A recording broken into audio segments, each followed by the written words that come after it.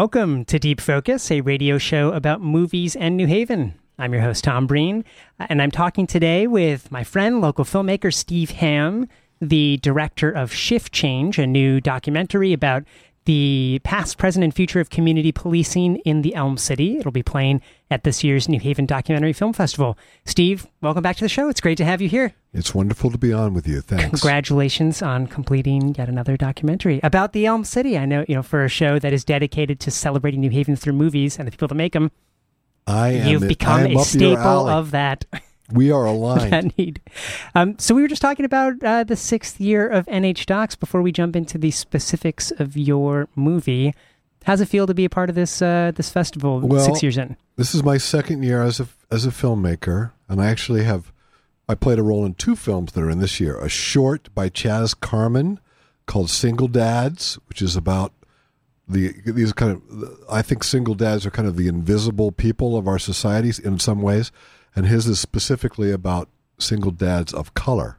It is a wonderful little film. It's his idea, his show, but I just helped out with some cinematography and editing and stuff like that. Chaz Carman being the director of Ice the Beef Youth, which is a wonderful local anti-violence organization that encourages teens to express themselves mostly through music and dance, but also they do a lot of great work in New Hallville and Dixwell in particular.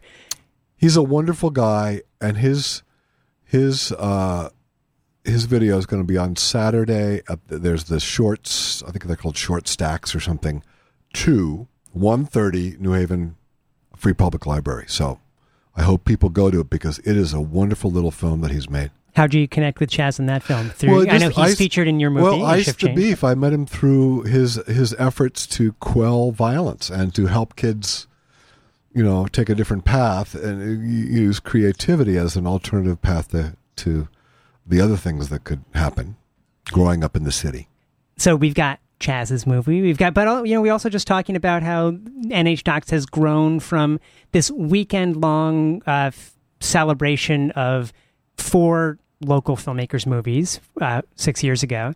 And just the local filmmakers were the founders and directors of the fest, to 11-day marathon of over 100 movies by not just local and regional filmmakers, but Michael Moore's coming in for a retrospective. You've got D.A. Pennebaker, Peter Davis playing Hearts and Minds.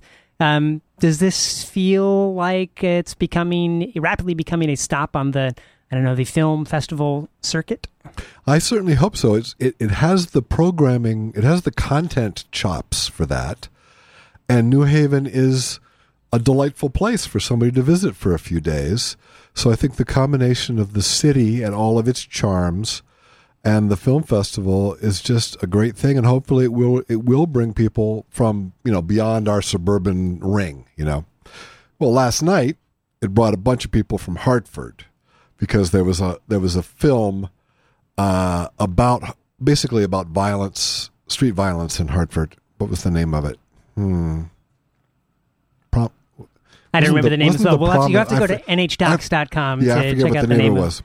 But there were 2 films last night about police and crime and violence, and then of course there's mine. So there are actually 3 in this year's festival, kind of on similar topics, though we approach things very differently. The material is different, the point of view is different, and also the style of the movie making is different. So for whenever you may be listening, the festival runs from May 30th to June 9th. Almost all of the screenings are at the Whitney Humanities Center at Wall Street and Church. They're almost all free. I think the only 2 paid shows come with concerts at Cafe 9, and there are a few screenings at the Public Library on Elm Street, as well as at the State House on State. So go to nhdocs.com, check out all the wonderful stuff that's playing at this year's festival, including Shift Change. Shift Change. I should emphasize the first Shift Change. It's like New Haven, not New Haven. Okay. Yeah. So the last time we had you on the show was to talk about The Village, your previous documentary about the history of Wooster Square and really its birth and growth as an Italian-American enclave, and then it's the dissipation of that unique ethnic character of the neighborhood. You could even say destruction. Destruction, demolition, through urban renewal, deindustrialization, all this stuff. And it really feels a bit like as wonderful as Wooster Square is today, a eulogy to a particular era of Wooster Square. Is Shift Change a eulogy to a bygone idealistic approach to policing that involves law enforcement actually getting to know and belonging to the communities they serve? Or is this something different? Well, I certainly don't think it's a passé idea.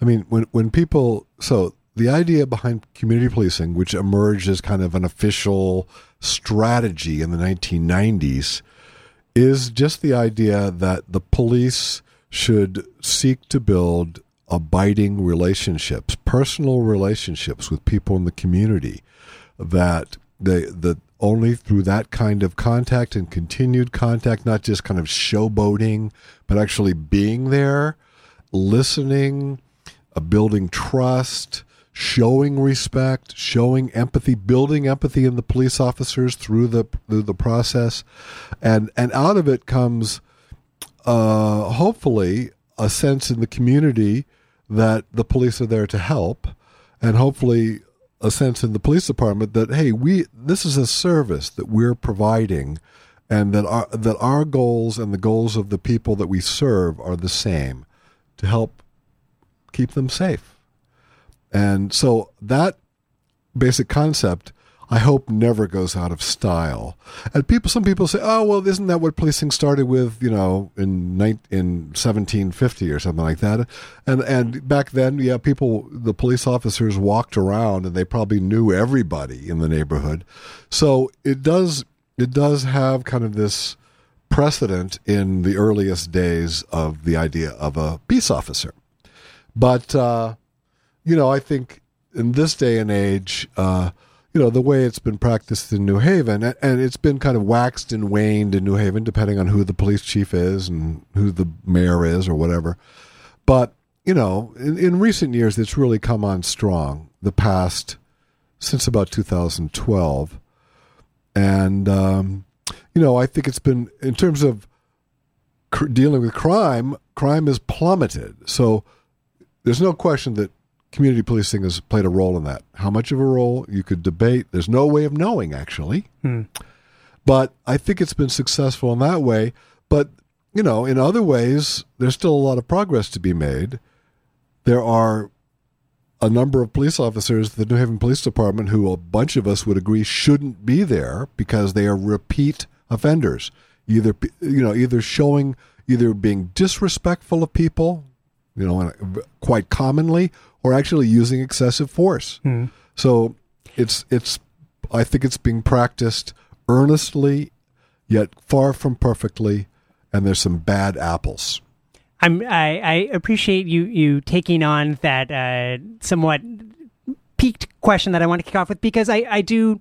Yes, as someone who reports in New Haven, I also certainly see the gospel of community policing preached everywhere from politicians and police officers and community management teams. This is something that we still very much want to hold on to and strive to realize. But I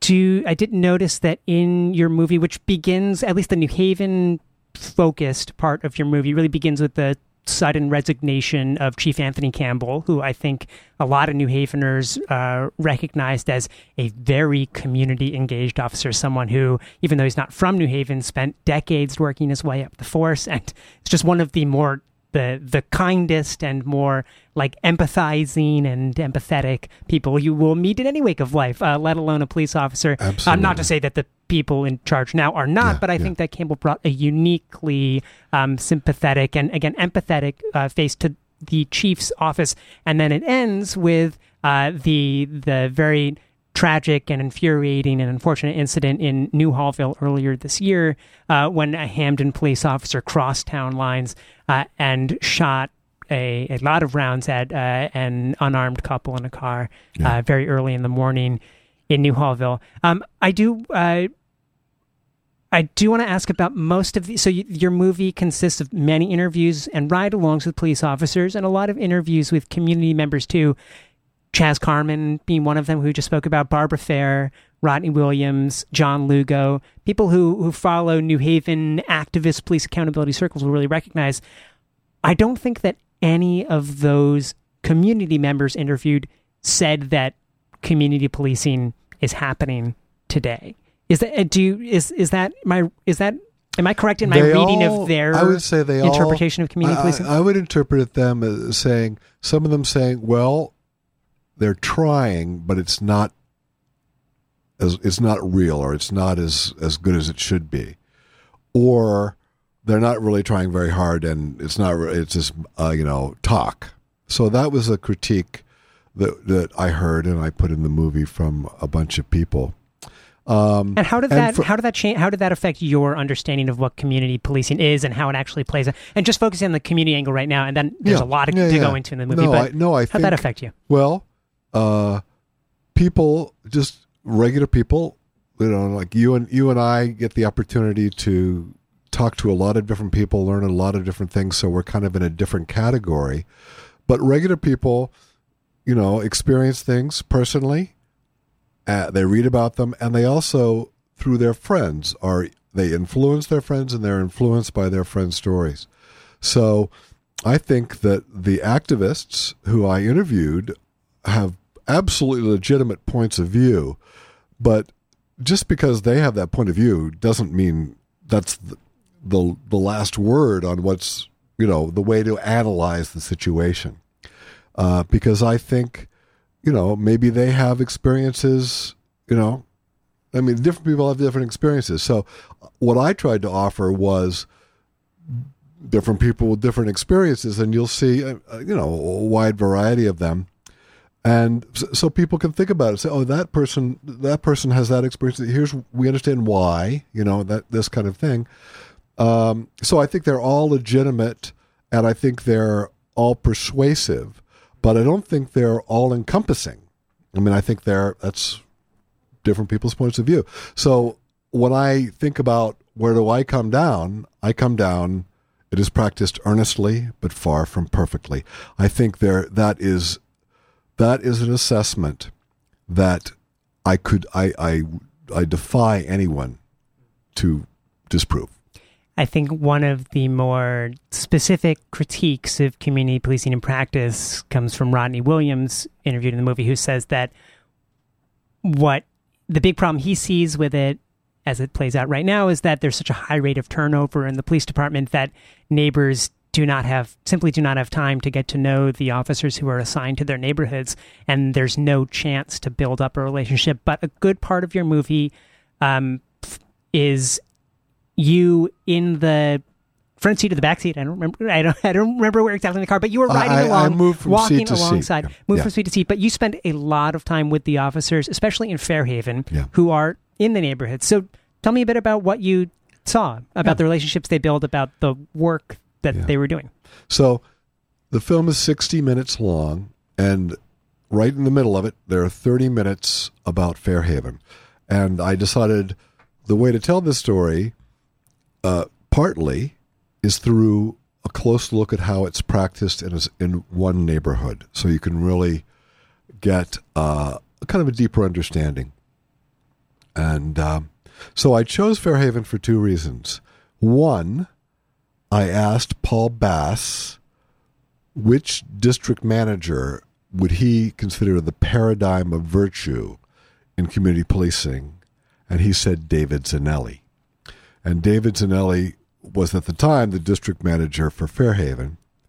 And the other reason I chose it was because Fairhaven has the population is 70% Hispanic. So in addition to the normal kind of natural conflicts and barriers between police and people, there was the language barrier, and then there's also other cultural issues around, that. But also there's the fact that a lot of people in Fairhaven do not have documented status. They are illegally in the United States.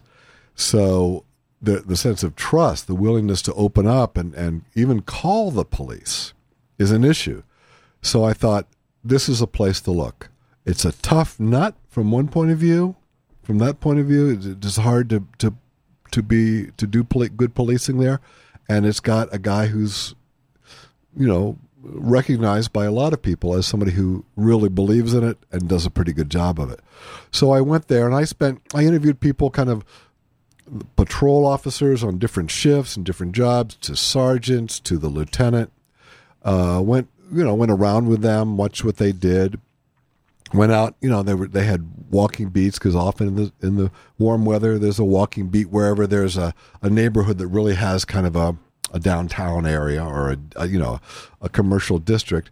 So I did that, and I talked to all the officers. I'll tell you right now, I don't know how many officers I interviewed, but three of the key officers who played a big role in my film have left the New Haven Police Department since it was made. And I'm just talking about in Fairhaven. There are others elsewhere. And Zanelli was transferred to the head of the Internal Affairs Division. That's so he's right. Also no longer he was transferred out, which was a very sore point among the people of Fairhaven. Here he is. He's been there 15 months. He wants to be here for years. They want him to be here for years. He's transferred out, and it's an illustration of the difficult problems of turnover in New Haven. And he was assigned to be the head of the Internal Affairs Division, and I have to say that's a very good choice. He has, he's been a detective. He's been, I think, a homicide investigator. As far as I can make out, the guy, he's like a Boy Scout in terms of his integrity. So that's a good person to have as Internal Affairs. So I think that's good to have him there. But then, of course, it took him out of Fairhaven. But, the turnover, New Haven's turnover problem ultimately is a budgetary problem, because the New Haven police officers get paid substantially less than their suburban counterparts. Their health benefits are substantially less. Their retirement benefits are less. So the suburban towns, and Stamford in particular, swoop in and scoop up. They take the cream of the crop often. Not all of them. There are plenty of good police officers left here, but they come in and they scoop up these young officers who have been there like 5 years. They're really well trained. They're well seasoned.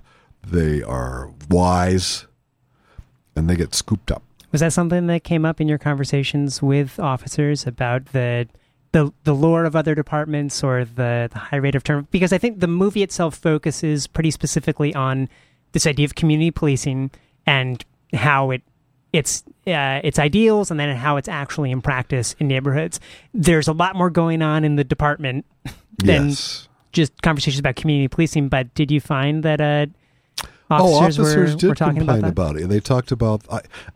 I'm not sure about this, but so I'm a little reluctant. But I think somebody told me that a New Haven police officer, a young one, their health insurance is covered, but maybe not their family members, or I can't remember what it is, or the family members, it's minimal and they just have to pay thousands of dollars a year.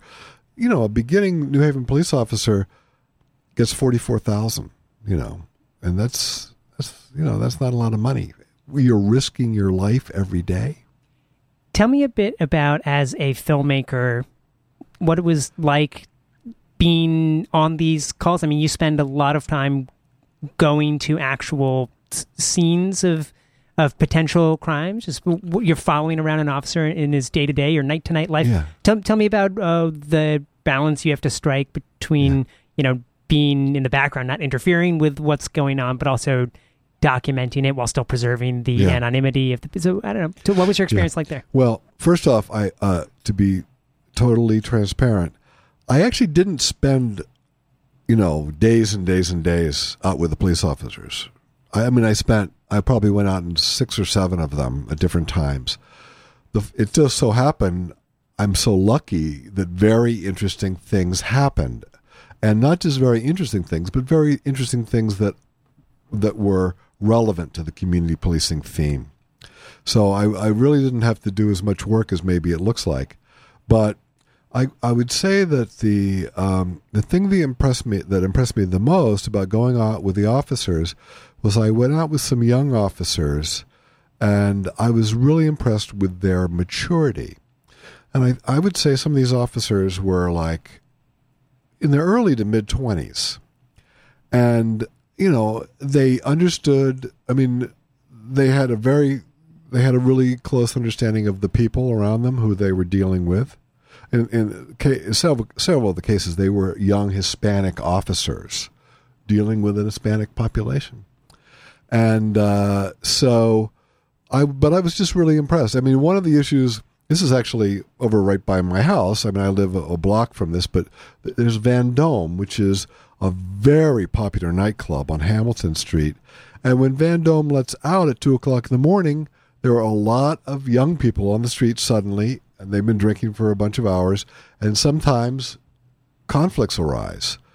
And so the police and the Vendome people do this, it's almost like it's this ballet of logistics of in a very non-provocative way, moving people to their cars and moving them out without, conflicts and stuff like this between the people or between the police and the people.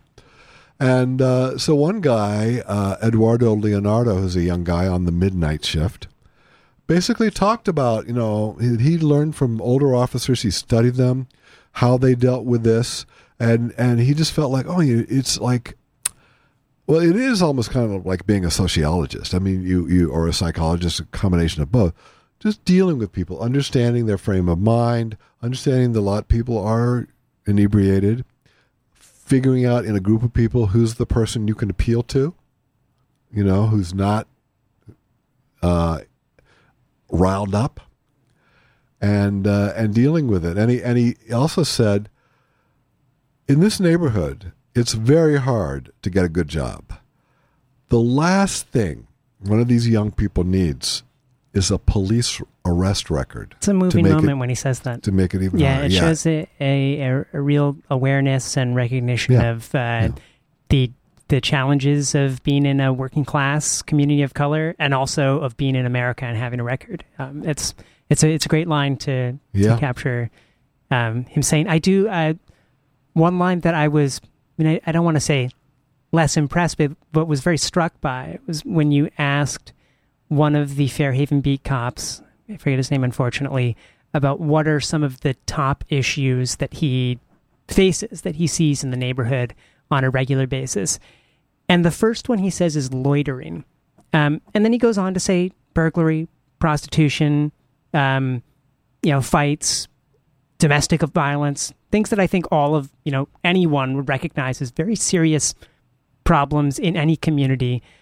But I was struck by loitering being the first one that came to mind. And I do think that came up in a few interviews throughout the movie where police officers from Lieutenant Zanelli on down spoke about the challenges of people hanging out on the street, and whether or not someone is hanging out to do something illicit like sell drugs, or is just there because they're on the street, or maybe they have nowhere else to go.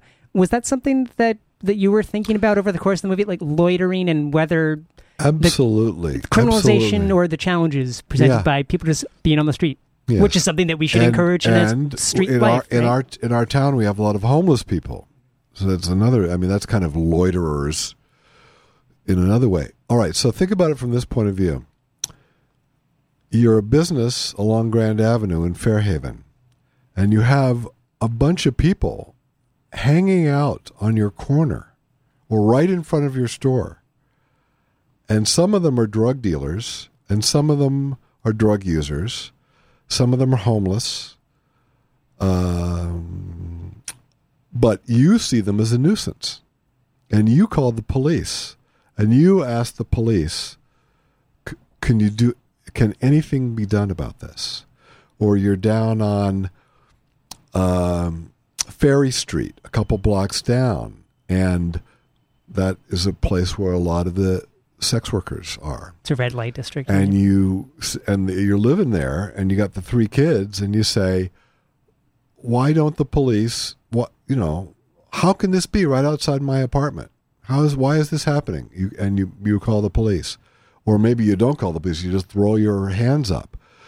So this is one of the biggest dilemmas. So it may sound like, it's loitering, that's not a big problem.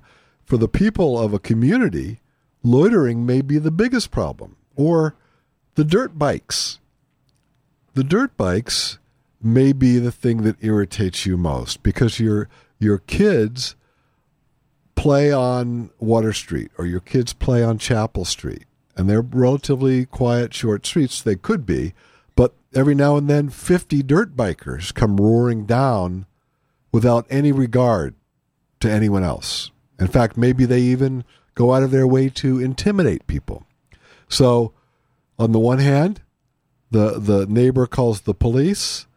The police do not pursue dirt bikers. It's a policy because they crash into things and they hurt themselves or others. There is no solution to dirt biking. I mean, they do have some tactics. If they hear the dirt bikers are gassing up, they try to go and get them, or if they're in a park, off their bikes. So there's some tactics.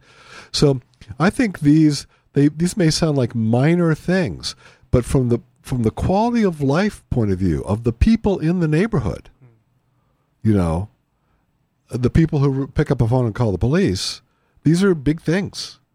So, I think it gets to the dilemma. The goal of community policing to be a part of the community, to recognize quality of life concerns or crimes as things that police officers should be engaged with. I mean, I think it gets back to what you said at the top of this part of the conversation, that they have to function almost as sociologists. I mean, it's kind of has a long and troubled history in this country of police officers taking the role of, I mean, not necessarily of their own volition, but of society requiring them to deal with problems that arise from addiction and poverty and homelessness. And and the rise of pre-arrest diversionary programs look to address that by different. But it's I think a fascinating conversation and debate at the center of this movie, that you really get to see police officer and community member perspectives on these issues.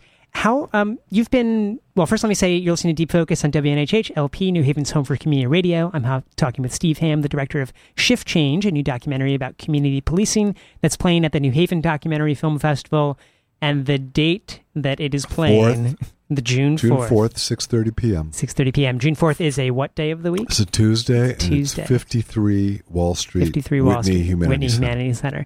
I'm sure there will be a very big crowd, so get there early. And make I sure hope to, it to will. grab your seat. I've been doing all my social media. I saw you've been pounding the pavement today, and the pavement getting the word as well. out. You've been writing about and thinking about police for a long time. You were on the cops beat for the New Haven Register in the 80s. Do I have that right? Correct. Tell me about your your takeaways from being a cop beat reporter in the 80s were, and how your thoughts on community policing have changed over the decades. Well, in the 80s, the police department was even whiter than it is now. And it was also much closer to the 60s when I believe policing took a very bad turn. But the things I dealt with as a police reporter in the mid-80s, the big things were crack.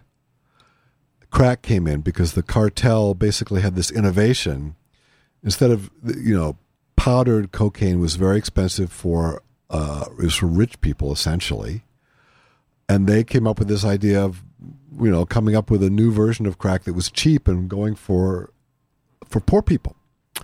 And they brought that in, and of course there were all sorts of distribution lines and boundaries and people, organizations that were upset, and people were shooting the hell out of each other. So when I was a police reporter, there was just a lot of shootings. Not as many killings, because I think at that time they were shooting each other very strategically, like in the knees or in the butt, to intimidate but not to kill. And that changed. But I want to backtrack.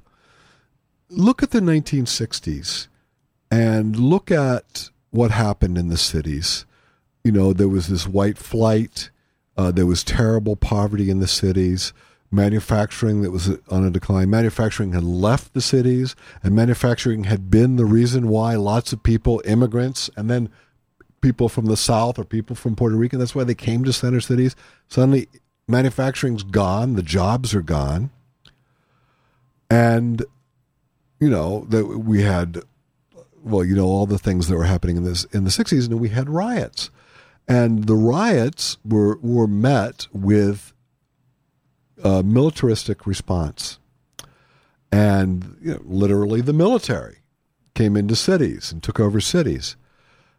And when the military left, the police behaved like the military. They behaved like an occupying force. And they were, in many cities, they were mostly white men. And maybe they were, maybe also, I would say, there was a different frame of reference for a police officer in those days. Maybe people liked the excitement of, being in an urban setting and cracking heads. I mean, literally, I think that was a motivation. Maybe I'm, I know how widespread it was. I don't know, but I'm sure it was partly true. So community policing comes in after that.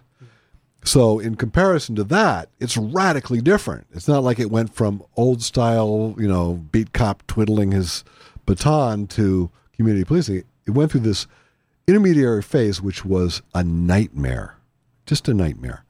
So it comes out of there. So I think, it's an interesting path to follow. Now, I think that's certainly the critique that Barbara Fair makes in the movie, which is that you, I think, very correctly identify the militarization of local police forces post-World War II. She says that that's still happening today, right? She says there's still too much investment in equipment and not in people. Maybe Pat Kane, I think, says something similar. Maybe that's not Barbara. But, well, you look at the armored vehicle they have, which I saw one moving through the streets. It actually went into the federal FBI building. Who knows what that's about? But you see things like that in the street, and it's military. It's a military vehicle. You see a SWAT team. Now, of course, every now and then a SWAT team is needed. So, but I think that the residue of that militarization remains. It's troublesome. It's hard to get rid of. We have a lot of officers who are military veterans as well. I mean, it's a very big source. I'm going to say something radical here, which is I think police departments are very happy to hire military veterans, war veterans. I would say that I might even exclude war veterans. So what's a war veteran? A war veteran is a person who is very patriotic, who volunteered to serve their country and to defend the United States. All beautiful things. Then they're trained to kill very efficiently, very effectively. They're given incredible weapons to do it with. They're put into situations where there are brown people around them they don't trust, who speak a different language, and who blow them up. And then they get traumatized. Maybe an IED goes off near their head. Not the person you want coming into Newhallville. Yeah. And certainly I think that there is a loyalty that is encouraged within military cultures to ones who are on your side that, as we've seen, can be very toxic in police departments, where once a bad actor does do something terrible, there is incredible reluctance to cross that blue line, as the saying goes, to speak out in opposition to it, because of the culture of camaraderie. And also, I mean, certainly now, I think that a lot of police, Chief Campbell even references this in his pretty amazing goodbye video that you include in this, about how a lot of police feel like their backs are against the walls right now. They really feel like they are being demonized by a culture kind of newly empowered through social media to document a lot more closely the actions of the police officers that serve them. And that encourages closing of ranks. Yeah, there is a defensiveness.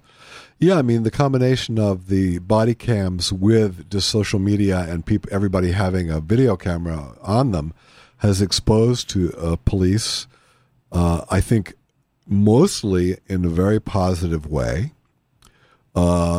It's transparency of different kinds, and I think these things must be seen. These horrible things that were being done to young black men, they were being done 5 years ago too, or 6, but it wasn't until whenever, starting with Trayvon Martin, that suddenly we saw it, and we saw it again and again, and we saw it like sometimes twice in a week, and it became an issue of awareness that everyone in America became aware of. And I think so. I think the police are defensive.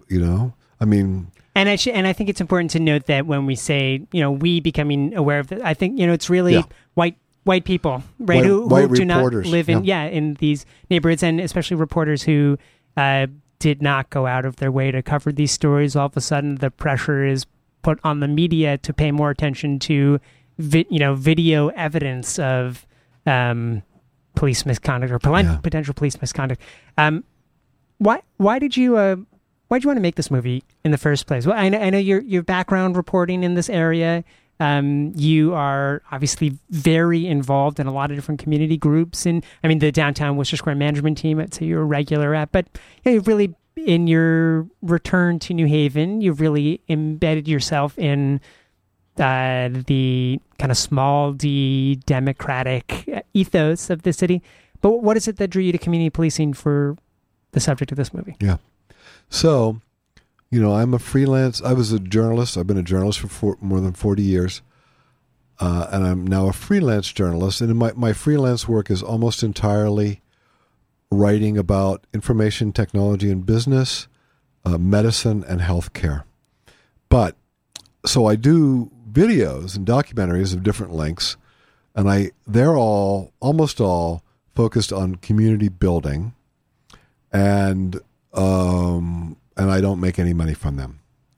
And the purpose is, the way I see community building is, if you tell a story and people see it, and perhaps they knew part of the story but not all of the story, you spread awareness and understanding of each other, and also the showing is an opportunity for people to have a discussion that also bridges between them, and also possibly could lead to new ideas about how to do things better. In this case, policing better. So that's the purpose, is to help foster a conversation. And that's why we have a panel after the show, and Paul Bass is going to be moderating the panel. And the chief of police will be there, and Barbara Fair, community activist, Stacy Spell, a retired police officer who now leads a wonderful program on helping to steer young men away from violence, So, and then we're going to show, and I want to say this is very important, anybody who would like me to come to your neighborhood and to your community hall or whatever and show the film and have a group of people gather, and it doesn't even matter what size. The Village, we showed it anywhere from 6 people to 300 people. And sometimes 6 people can have, if 2 people haven't met each other before and they come together and they get a great idea and they run with it, that could be powerful. So I'm not hung up on, crowd size. So we want to show it, and I do have, it's great if you have a projector on a venue and a screen, but I do have a projector, and I have a screen. I have an 8-foot screen. I can take it anywhere. A one-man band. Yeah. What a wonderful effort. If people are interested, how do they get in touch with you? Is there a website or a Facebook page one can go to? We do have a Facebook page for Shift Change, Community Policing in New Haven, or my email, SteveHamm31, and Ham is Hamm, @hotmail.com. And maybe most pertinent for this show, go to the screening on June 4th and listen to the panel, watch the movie, and talk with Steve. And hopefully the panel, we'll have Paul will ask questions of the panelists, but then I hope people get up and say, let's do this. Why don't we try this? Because, it's easy to complain, and it's legitimate to complain. But I think in our city, concerning policing, it's time to go to the next step. And the next step is, let's find solutions, and let's everybody weigh in with creative ideas. Ready for me to put you on the spot? Yes. I'm going to try to ask this question over 10 seconds to give you an impossible feat of solving policing in New Haven. But the question is, is after, spending these months making a movie about community policing, after all the people you spoke to, all the time spent thinking about it, what's an idea or two that you have for how the New Haven Police Department can better realize this ideal of more closely integrating police and the communities they serve, encouraging empathy between the two, and I won't have solved the fiscal crisis and end all crime in there. Maybe that's a bit too much, but I don't know what, after all this, time thinking about it, any ideas that you have for how to fix this? Well, I think... Or better realize. I think recruiting is the most important thing. And I think the way you improve the recruiting and get more people from New Haven and people of color, and all kinds of... I think every kind of diversity we should have. The way you do it is with deep outreach. And, when you think about the police, in Newhallville and Dixwell and the hills, some parts of the hill, the young people don't look at the police often and say, that's what I want to be. Because I think there's probably a feeling of, they're dangerous to me. Or they're not liked, they're not trusted. So I think there need to be really innovative programs that go at reaching children at a young age. Just not starting with recruiting, but starting with, let's understand each other.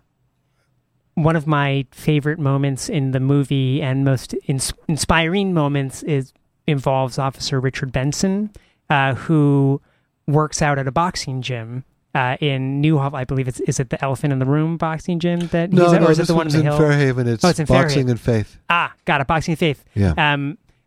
I love the way that he is a part of that athletic community, completely independent of his job as a police officer, and yet the teens and people in their young 20s who also work out there recognize him as a role model, as someone they can talk to about boxing, but also about everything else going on in their lives, and who have very serious and life-changing conversations with him about what kind of life they want to lead. I feel like that is a kind of miraculous moment of a police officer through his being in the neighborhood when he's not on the clock. Which is a difficult thing to ask of anyone who has a job, to spend time not on their job. But it's real community building in a way that I love the basketball games that police officers show up to, but I still do something doesn't quite feel right when I see officers wearing a lot of like protective gear and armor. They were wearing bulletproof vests, which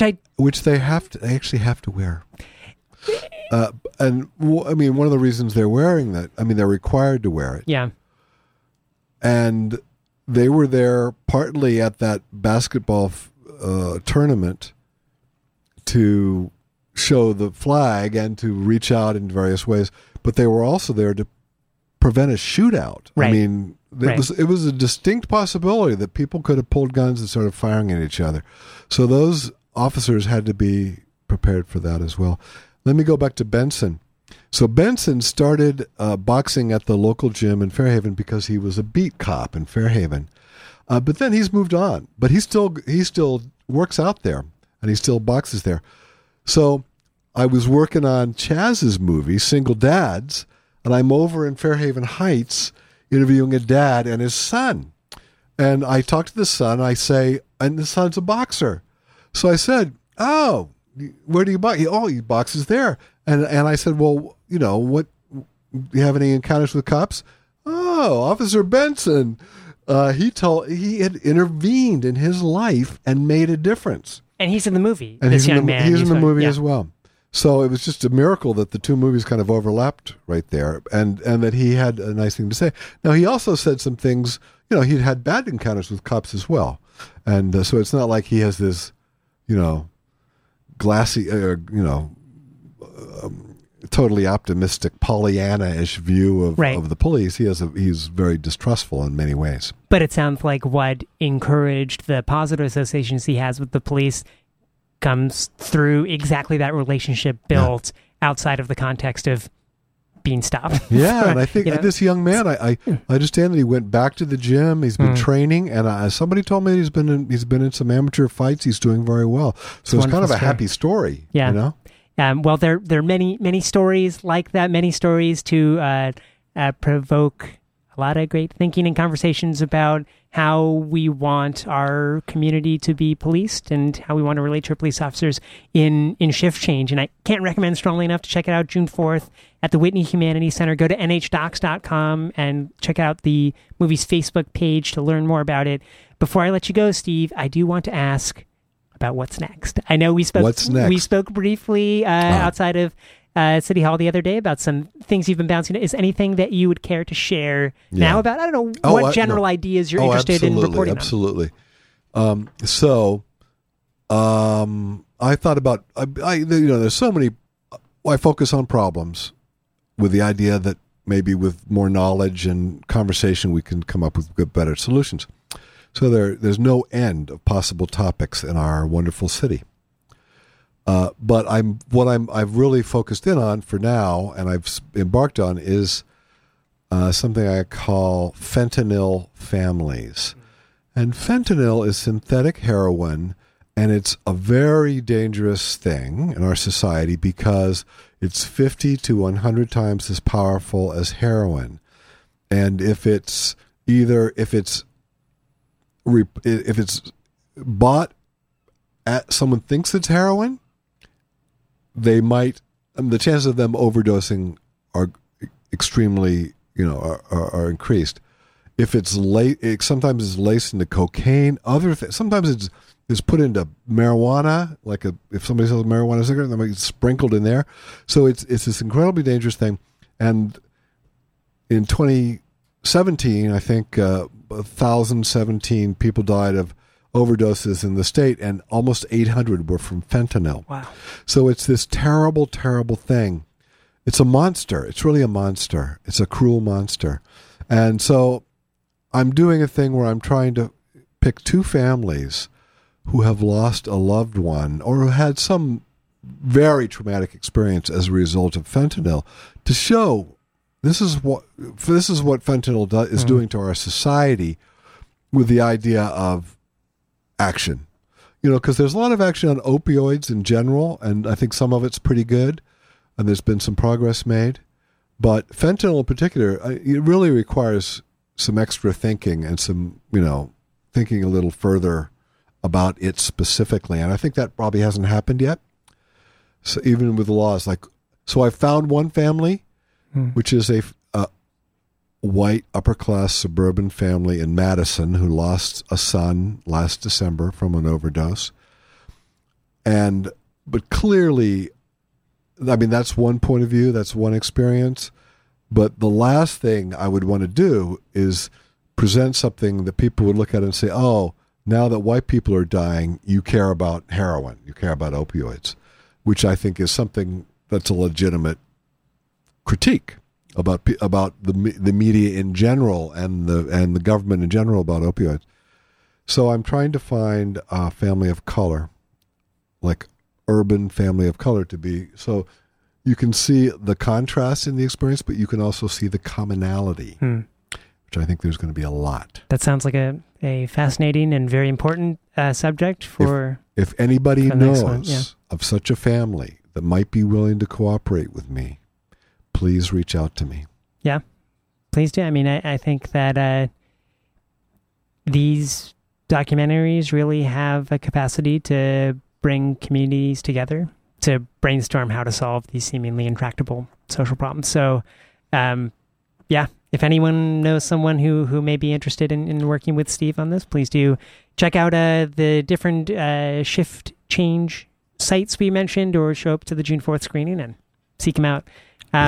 Steve, it's been such a pleasure as always to have you on the show and talking about this movie. Congrats again on making a really fascinating, thought-provoking movie, and I can't wait to see how it plays out over the coming weeks and months. Good. Thank you for having me. So June 4th, Whitney Humanities Center. Go to nhdocs.com. 6:30 p.m. All right, Steve, we'll talk to you soon.